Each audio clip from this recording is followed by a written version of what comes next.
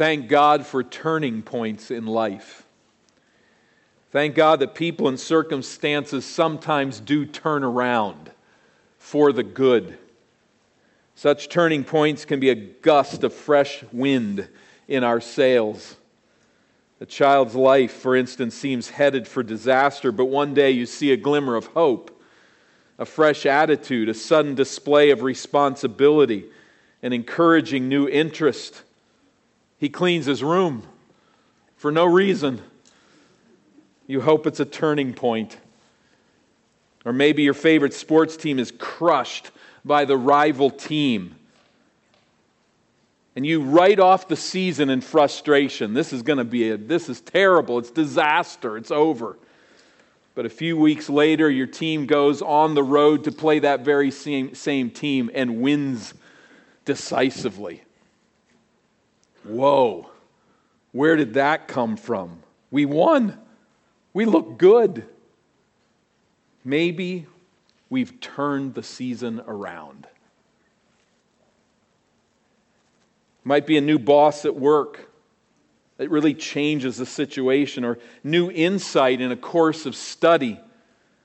It might be a harmful habit that you finally break, a broken relationship that begins to warm.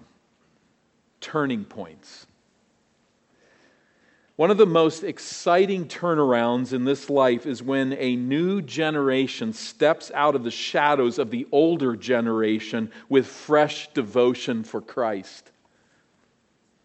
On occasion, a stagnant church will see a group of young people turn the church's future into a new, vibrant path. On occasion, a new generation breaks free of an older generation's deficient theology and returns with joy to a more faithful understanding of Scripture. Such turnarounds are certainly rare, but when they come, they are a wonder to behold because they have the fingerprints of God all over them. This shouldn't happen. This is not expected. But there's this turnaround. This new day. Well, as we come to Numbers chapter 21 this morning, those fingerprints are all over this chapter. Numbers chapter 20, we hit pretty much the lowest point of the book of Numbers. It is doom and gloom. It's a bad chapter.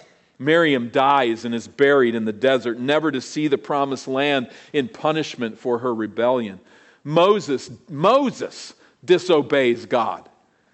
He leads in a way that is unfaithful, lashing out in angry pride, depending on the flesh, relying upon his own actions, not relying on the words of God, operating in the flesh, not in the spirit, and he'll never see the promised land, but from a distance.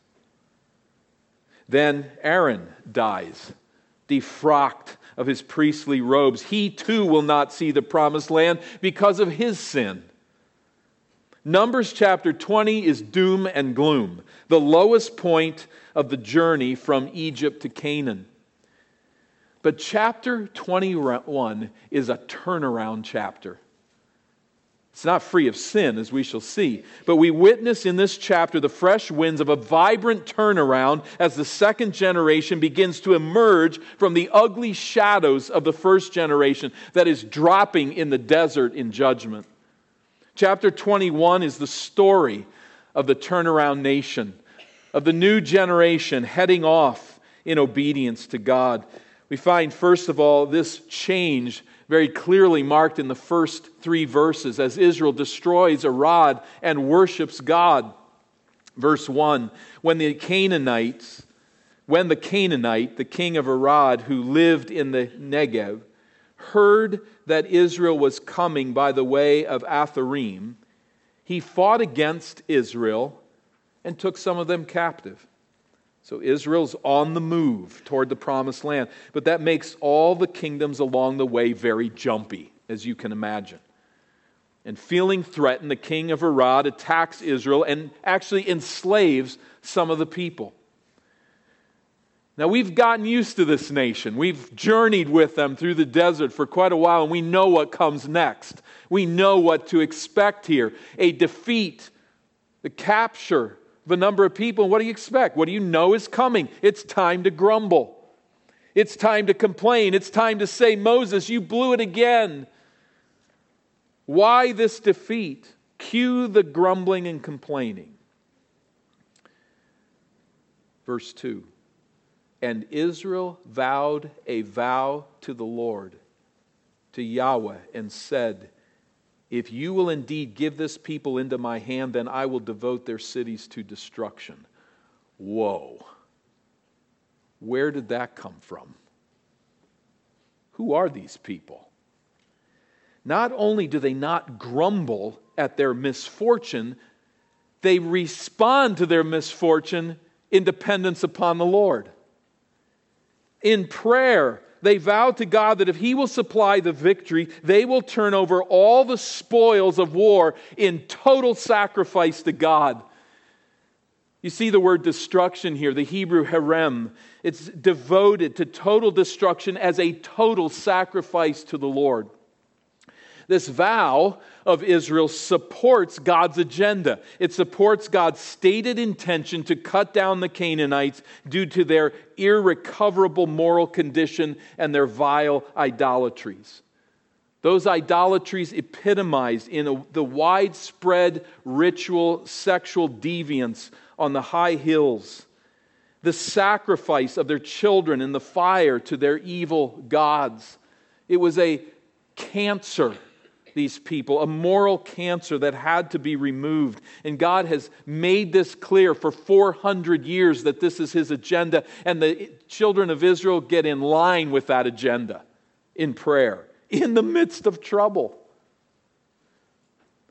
Israel's vow knowingly conforms with God's stated design. And the outcome of that is very predictable, because our God is very predictable. He honors people who labor to glorify His name. And so we read in verse 3 that the Lord heeded the voice of Israel and gave over the Canaanites, and they devoted them and their cities to destruction, to complete sacrifice to God. So the name of the place was called Hormah. Do you remember Hormah? Does that name ring a bell? We've visited this city before. In chapter 14, this is where the people of Israel were defeated after the spies said, we cannot take this land. Remember, they brought that report that it's unconquerable. God's just brought us here to exterminate us. And so down comes the judgment from God that then you will be 40 years in the wilderness and will drop in the wilderness. You will not enter into the promised land. And what did Israel do? Okay, we're going to go now. And they went into the promised land and they were defeated. And we read in 14 and verse 45, then the Amalekites and the Canaanites who lived in that hill country came down and defeated them and pursued them even to Hormah. This is significant.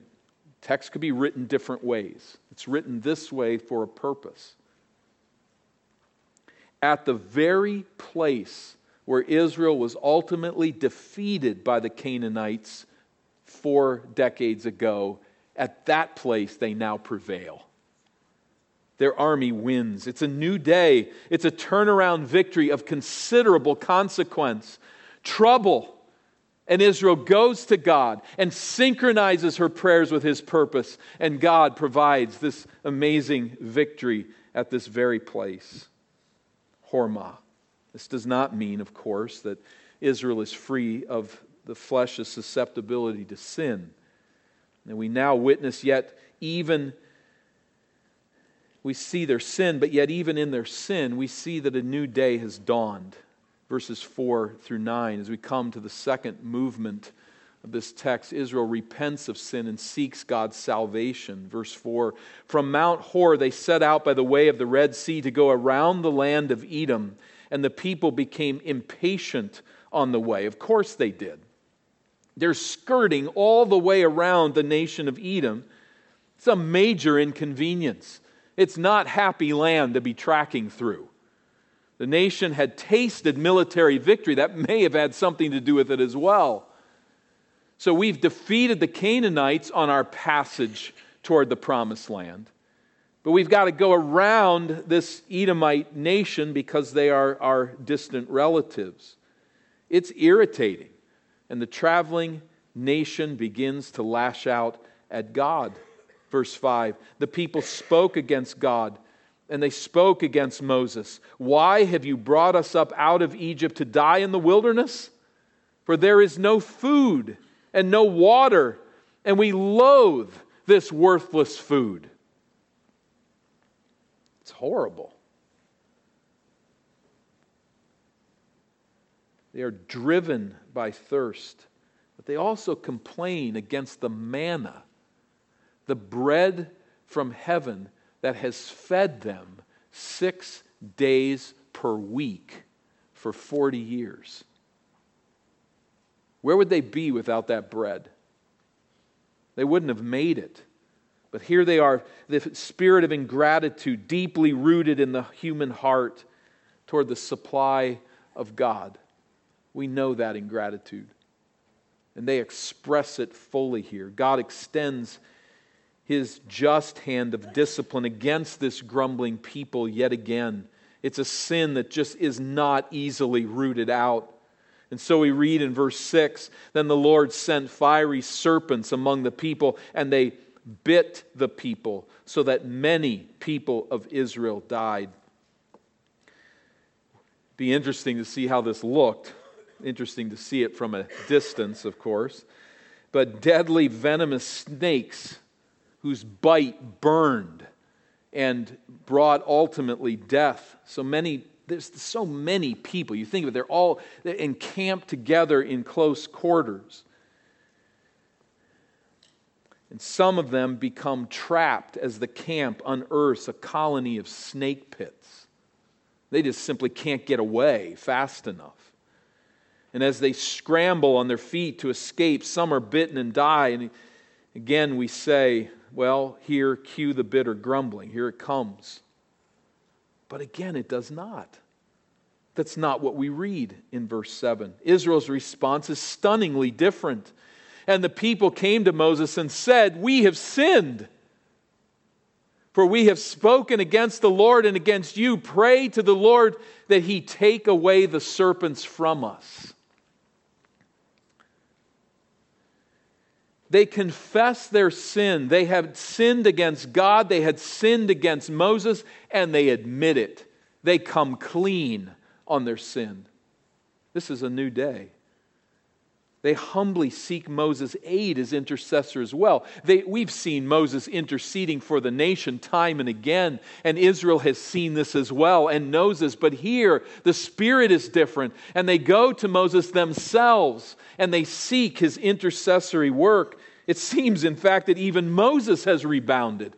There's a turnaround here. He had no ability to convince Edom to pass through their territory, but here he is again, interceding for the nation effectively too. Verse 7 continuing, so that Moses prayed for the people. Verse 8, and the Lord said to Moses, make a fiery serpent and set it on a pole, and everyone who is bitten when he sees it shall live. So Moses made a bronze serpent and set it on a pole, and if a serpent bit anyone, he would look at the bronze serpent and live. This is weird. I mean, right? Is this not weird? And I think that's the whole point. God is responding to Israel's sin here in a very unusual way. A way they're never going to forget. A way that gets their attention. It's not as strange as it might seem at first glance, for under the Old Covenant, God routinely used ritually unclean measures, polluting measures, in order to purify sinners. In chapter 19, for instance, it is paradoxically the ashes of a dead heifer that cleanses the people who become unclean by touching a dead body. Death atones for death. Ironically, it's not what we would expect. And so I think here, physical snakes are countered by a representative snake attached to a pole, a sort of scepter or standard representing the Lord's presence among the people, the Lord's power, the Lord's authority in the midst of this judgment. Well, our perspective puts a whole different take on it, does it not? Standing on this side of the cross, God, we can see, is carving out a thematic channel. He's pointing people in a certain direction concerning His salvation. It is an object lesson to help His people understand salvation from sin, how God saves His people. What we find here is the theme of paradoxical atonement. The forgiveness of sin in a way that seems the opposite of what it would be. And so it points us, as we know as Christians in this era, to Jesus who dies in order to rescue us from death. Jesus who dies for those who are dead in their trespasses and sins. Jesus who enters into the realm of death in order to give life. These snakes, the source of death. This snake, the source of life. He's pointing us thematically there to understand salvation under certain constructs. Secondly, there is a salvation by faith alone that gives life. What is Israel to do here? Look and live. Put it together as they're gathering around this scepter, this pole that is high above their heads, and they look to that snake. Like, what am I supposed to do here? Offer a sacrifice? Supposed to give money? What am I supposed to do? Is it just some of us born into the right family? Just the priests that live through that? Just look. Rivet your attention on the salvation that God has provided. The thematic channel takes us thirdly down to the theme of the victory over Satan and death. I don't think this snake is disconnected from Genesis 3:15 and the offspring of the snake that Satan will, or that Christ will crush as He crushes Satan and death. And the picture that is here is undoubtedly connected to this theme in some level. We have echoes of Genesis 3:15 here. So all of it pointing us to Christ. And we see this in Jesus' explicit teaching as He says in John 12, "And I, when I am lifted up from the earth, will draw all people to myself." He said this to show by what kind of death He was going to die. His death as an atonement for those who are dead. And He sees the parallel here in Numbers chapter 21. When I am lifted up from the earth, like that serpent in the desert, I will draw people to myself. They will look to me and live. As we read earlier in John 3, as Moses lifted up the serpent in the wilderness, so must the Son of Man be lifted up, that whoever believes in Him may have eternal life. For God so loved the world that He gave His only Son, that whoever believes in Him should not perish, but have eternal life. Look and live. Look in faith to the way that God has provided for salvation, and you will have eternal life. All of this, we're being channeled in this direction. You may be here today and have not come to a saving relationship with God through the work of Jesus Christ. Here, this object lesson is laid out for you to see in this gathering at this place, providentially brought before this theme to look to the cross and live, to this one who is lifted up from the earth, that we might look in our sin to Him and live.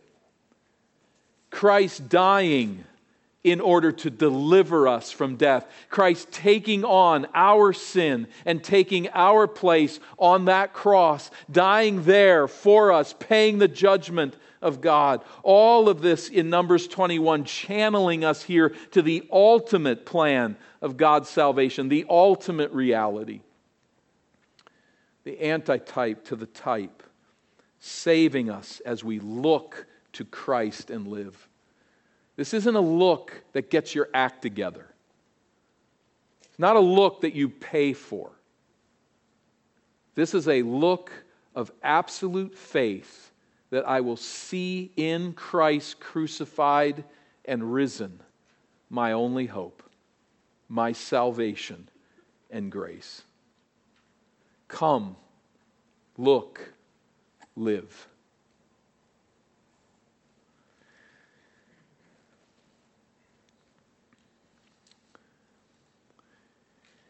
The nation now continues to journey around Edom and track northward into the Transjordanian plateaus. You see the third theater marked out here in the map of Moab. That's where the rest of the book will take place. And just remembering the journey as they're from the Negev to the south of the Promised Land. They've worked their way eastward and now are working their way northward. I doubt that it was that straight of a route, not a 90-degree angle, but that you get the idea of where they're working their way up this Transjordanian plateau. That means on the other side of the Jordan River Valley, this lifted up area that overlooks the Promised Land. They're working their way little by little up this northward path, having gone around Edom, which I'm not really picturing here in my arrow, but thirdly, we then see Israel journeying forward and singing for water. Verse 10. And the people of Israel set out and camped at Oboth. And they set out from Oboth and camped in Abarim, in the wilderness that is opposite Moab, toward the sunrise, toward the east. From there they set out and camped in the valley of Zered. From there they set out and camped on the other side of the Arnon, this river, which is in the wilderness that extends from the border of the Amorites, for the Arnon is the border of Moab, between Moab and the Amorites. So get this. We don't know where all these place names are. Many of them we don't know to this day precisely where they are in the wilderness. But here's the key. The Arnon is the border between Moab and the Amorites. Snooze. Like, who cares about that? It doesn't mean anything to us, but it's significant to the development that comes here. So just hang in there a bit. But here is where we are. And drawing from the book of the wars of the Lord, of Yahweh, the Lord, we don't know anything about this book now, but it says Waheb of Suphah, and the valleys of the Arnon, and the slope of the valleys that extends to the seat of Ar and leans to the border of Moab. Now, what on earth is that all about? The poem from this lost book establishes the border between the Moabites to the south and the Amorites to the north. The importance of this fact will become clear as the chapter unfolds. Verse 16, and from there they continued to Beer, which in Hebrew means well. That is the well of which the Lord said to Moses, gather the people together so that I may give them water. They have gathered in judgment around the snake on a stick, on a scepter, and lived. And now, having come to life, God gathers them again and says, I will give you water. And this is a beautiful turnaround statement, verse 17. Then Israel sang this song, spring up, O well, sing to it. The well that the princes made, that the nobles of the people dug with the scepter and with their staffs. No longer complaining about a lack of water, the Lord leads His people out of the desert to a place where wells can be dug here, and God provides, and Israel is singing again. It's the last time we saw the nation singing. It was when they went through the Red Sea. And on the other side, being delivered from Egypt, they sang songs of praise to God. These songs were very significant. They're epic poetry, common in those days, to help the nations remember the turning points in their history. These songs recorded the important turning points in these ancient nations. And here Israel celebrates the digging of a well, it's not insignificant, by her leaders. Digging a shaft into the ground with their wooden scepters as tools, they painstakingly strike water, trusting God's provision, and the nation sings. Spring up, O well, sing to it. There's a joyful people here.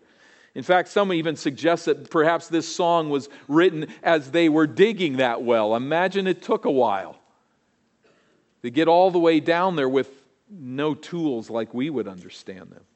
So the nation is singing joyfully, and they're drinking water abundantly. God has provided, and we can just feel the mood of the whole nation changing. The desert is in their rearview mirror. The promised land now grows closer, and they rejoice that their thirst is assuaged by the grace of God. Eden Baptist Church, we're in really not a different situation in many respects. When we sing as God's people in worship, we display our joy in Christ. We display our hope in the future promises of God. That's why we sing. We gather as a singing people. We announce that all is not lost in this world, that Christ reigns from heaven's throne, that He will come again, that we will be delivered from this waking world. We sing songs of hope. We sing songs of rejoicing. We are a singing people because of the grace of God. We sing because God is eternal and the challenges of this life are temporal. We sing as a church of singing people who have tasted the water of life in Christ freely, the water that He alone can provide. And so we lift our songs of joy and gladness to Him. We're a singing people. Israel now is a singing people. And we read there in verse 18 at the end that from the wilderness they went on to Mattanah, and from Mattanah to Nahaliel, and from Nahaliel to Bamoth, and from Bamoth to the valley lying in the region of Moab by the top of Pisgah that looks down on the desert. This elevated part of the mountain where they could view the Jordan River Valley and into the Promised Land. The fourth movement here is that Israel defeats two Transjordanian kings and obtains their land. So we see the defeat of an enemy, again as bookends, at the beginning and at the end of this chapter. Israel defeats these two kings. First of all, King Sihon in verses 21 through 30. Then Israel sent messengers to Sihon, king of the Amorites, saying, "Let me pass through your land. We will not turn aside into the field or vineyard. We will not drink the water of a well. We will go by the king's highway," this international route at the top of the plateau, then coming down to the Jordan River, "until we have passed through your territory." But Sihon would not allow Israel to pass through his territory. He gathered all his people together and went out against Israel to the wilderness and came to Jahaz and fought against Israel. And Israel defeated him with the edge of the sword and took possession of his land from the Arnon to the Jabbok as far as the Ammonites, for the border of the Ammonites was strong. As Victor Hamilton observes, Israel must not only fight to enter the Promised Land, she must fight to get to the Promised Land. This military victory, in fact, becomes one of the most celebrated in the Hebrew Scriptures. It was a big deal. Israel loses here, she's done. This whole journey would end right here, not in the Promised Land, but on the other side of Jordan. But she doesn't lose. Verse 25, Israel took all of these cities, and Israel settled in all the cities of the Amorites, in Heshbon, and in all its villages. For Heshbon was the city of Sihon, the king of the Amorites, who had fought against the former king of Moab and taken all his land out of his hand as far as the Arnon. Remember the poem above? Establishing the Arnon as the line of division here, the boundary. What's the point? Can Israel take out the Amorites? Has God given them that freedom? Yes. That's God's will.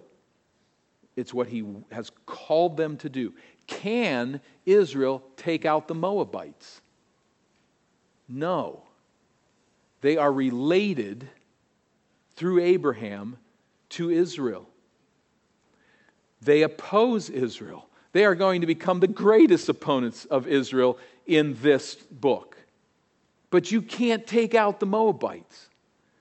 So if Israel is taking land that once belonged to the Moabites, are they violating God's law? No. They're recapturing land that Sihon had already taken from the Moabites. So the whole extermination of the Canaanites, many people like just write it off, Israel's just being like every other nation, just killing whoever they can kill, is not at all the case. Israel very painstakingly and against all benefit skirts around Edom, does not touch it, does not take out the Moabites or even occupy what belonged to the Moabites. They have recaptured land that Sihon, the king of the Amorites, has taken from Moab. So this is very significant in the defense of the conquest. Verse 27, therefore the ballad singers say, now what's going on here is here's another one of these epic poems, and they are using this as a text that proves that Sihon had taken this land from Moab. So the Amorite ballad singers say, come to Heshbon, let it be built, let the city of Sihon be established. It's not Sihon city, but he's taken it. For fire came out from Heshbon, flame from the city of Sihon. It devoured Ar of Moab and swallowed the heights of the Arnon. Woe to you, O Moab! You are undone, O people of Chemosh, their god. He has made his sons fugitives. That is, Sihon has made the sons of Moab fugitives and his daughters captives to an Amorite king, Sihon. So we overthrew them. Heshbon, as far as Dibon, perished. And we laid waste as far as Nophah. Fire spread as far as Medeba. It's not particularly necessary that we understand. In fact, we don't even know where some of these places are. We just know of the military action. But again, Israel being very careful to establish that they are following the plan of God in all of this. The next king that is conquered is King Og, verse 31. Thus Israel lived in the land of the Amorites, not of the Moabites, but of the Amorites. And Moses sent to spy out Jazer. And they captured its villages and dispossessed the Amorites who were there. Then they turned and went up by the way to Bashan, further north. And Og, the king of Bashan, came out against them, he and all his people in battle at Endrei. And the Lord said to Moses, do not fear him, for I have given him into your hand, and all his people and his land, and you shall do to him as you did to Sihon, king of the Amorites, who lived at Heshbon. And they defeated him and his sons and all his people until he had no survivor left, and they possessed his land. How will Israel stage her journey across the Jordan into the promised land? She has to take out these people. God knows that. They are Canaanites, they are Amorites, and God so provides. Some of this journey and some of this military history, very important to us in a very general way. Israel is faithful to God in this, and we see the historical process as they come now to the other side of the promised land and position themselves to journey in according to God's promise. That's all significant to us in a general way. But as we get specific here, obviously these place names and this whole military history is not going to change Monday morning for us. But as we stand back and look at what God has done here, there's a beautiful thing in this turnaround chapter. And that's the conclusion that we serve a God who works with sinners. Do we not praise Him for that? That's what we see here, is God working with sinners. By all rights, Israel should be wiped off the face of the earth by now. But praise God, He works with sinners. God's anger against sin is real. He will not clear the unjust. But when sinners come to repentance, when they turn and trust to Him, God rejoices to forgive. He embraces us.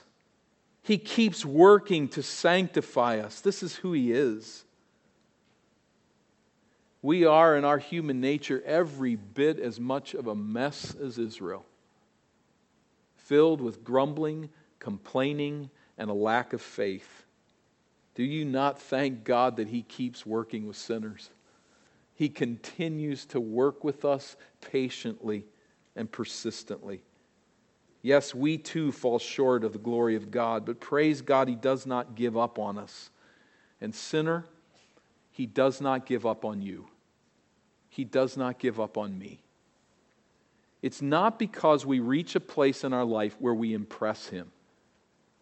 And He says, there's really nothing more that I can do but bless this child of mine because he or she is so righteous, so good, so flawless. No, the key to it is a repentant heart. A heart that with sin after sin after sin continues to come back to God and say, I was wrong. I have broken your law. I seek your face in forgiveness and grace. And I look to Christ crucified and risen. With such hearts, God just doesn't ever seem to run out of patience.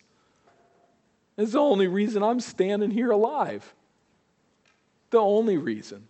The only reason Israel's going to the promised land is where there is a repentant heart, where there is a faith trust in God's provision for the forgiveness of sin. God just persistently, patiently works with sinners. He will never betray you.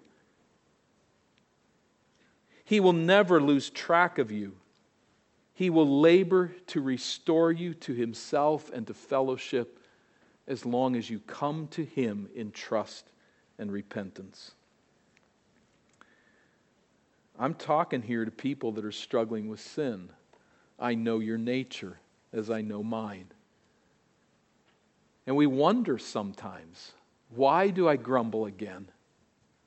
Why do I cave into the sin with my mouth, with my passions, with my desires, with my interrelationship with difficult people, with people sometimes that aren't difficult? I'm just difficult. The sins just seem to just keep strung along and mark the path of our lives. Do they not? But our hope is not in us ultimately.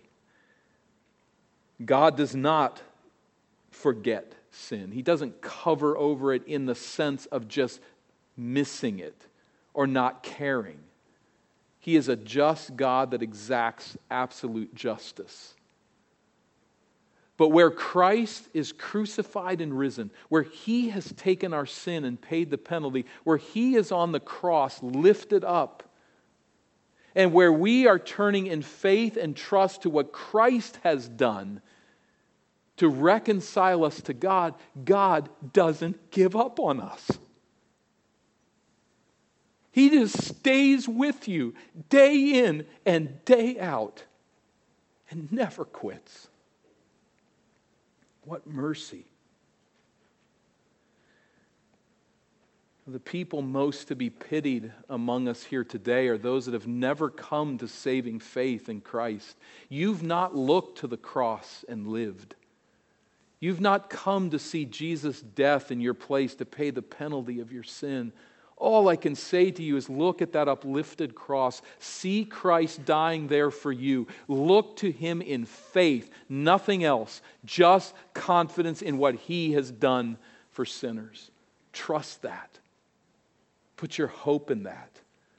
I plead with you, you've got no other answer but to come to the only one by which we must be saved, the only one that can take us into the presence of God as justified, not on the basis of our goodness, on the basis of His. Look to Him and live. If you do not, the serpents that bit the Israelites and brought many to death, your lot is with them. Satan has bit you, sin has bitten you, and your only future is death. Is judgment before God as you meet Him in eternity, and is judgment before God right now in little slow drip process as you live a life separated from Christ. Look and live. Come to the cross, see Christ's saving grace, and embrace it by faith alone, in Christ alone. His grace is necessary for you to come. But if you sense Him drawing you now, come, work with Him, trust with Him in Christ.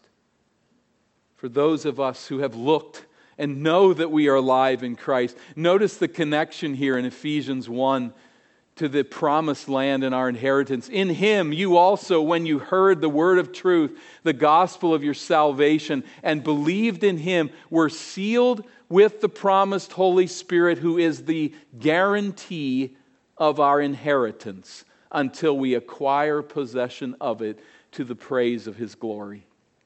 We too have a possession that we are walking toward, journeying toward, as sinners who must continue to come back and repent of our sin, continue to seek God's forgiveness, but knowing that there is a promise of God in Christ for us that awaits. We will acquire this possession. We too, on this side of the cross, on a faith journey, in the light of God's great and precious promises, may He find us walking in repentant faith, looking always that we might live eternally. Let's pray. We are grateful, Lord, for your mercies to us in Christ. We are thankful for this serpent on a pole lifted up to point us to Christ on a cross lifted up, and to point us to the atonement for sin, one dying to rescue the dead in sin. Lord, we praise you for this beautiful plan. And we thank you for the reminder in the nation of Israel that there are turnaround moments. There are turnaround people. And we thank you by your grace that we are able to walk with you in faith and trust. Lord, take these truths and drive them deep within our soul as we rejoice in the salvation that is in Christ our Savior, in whose name we pray. Amen.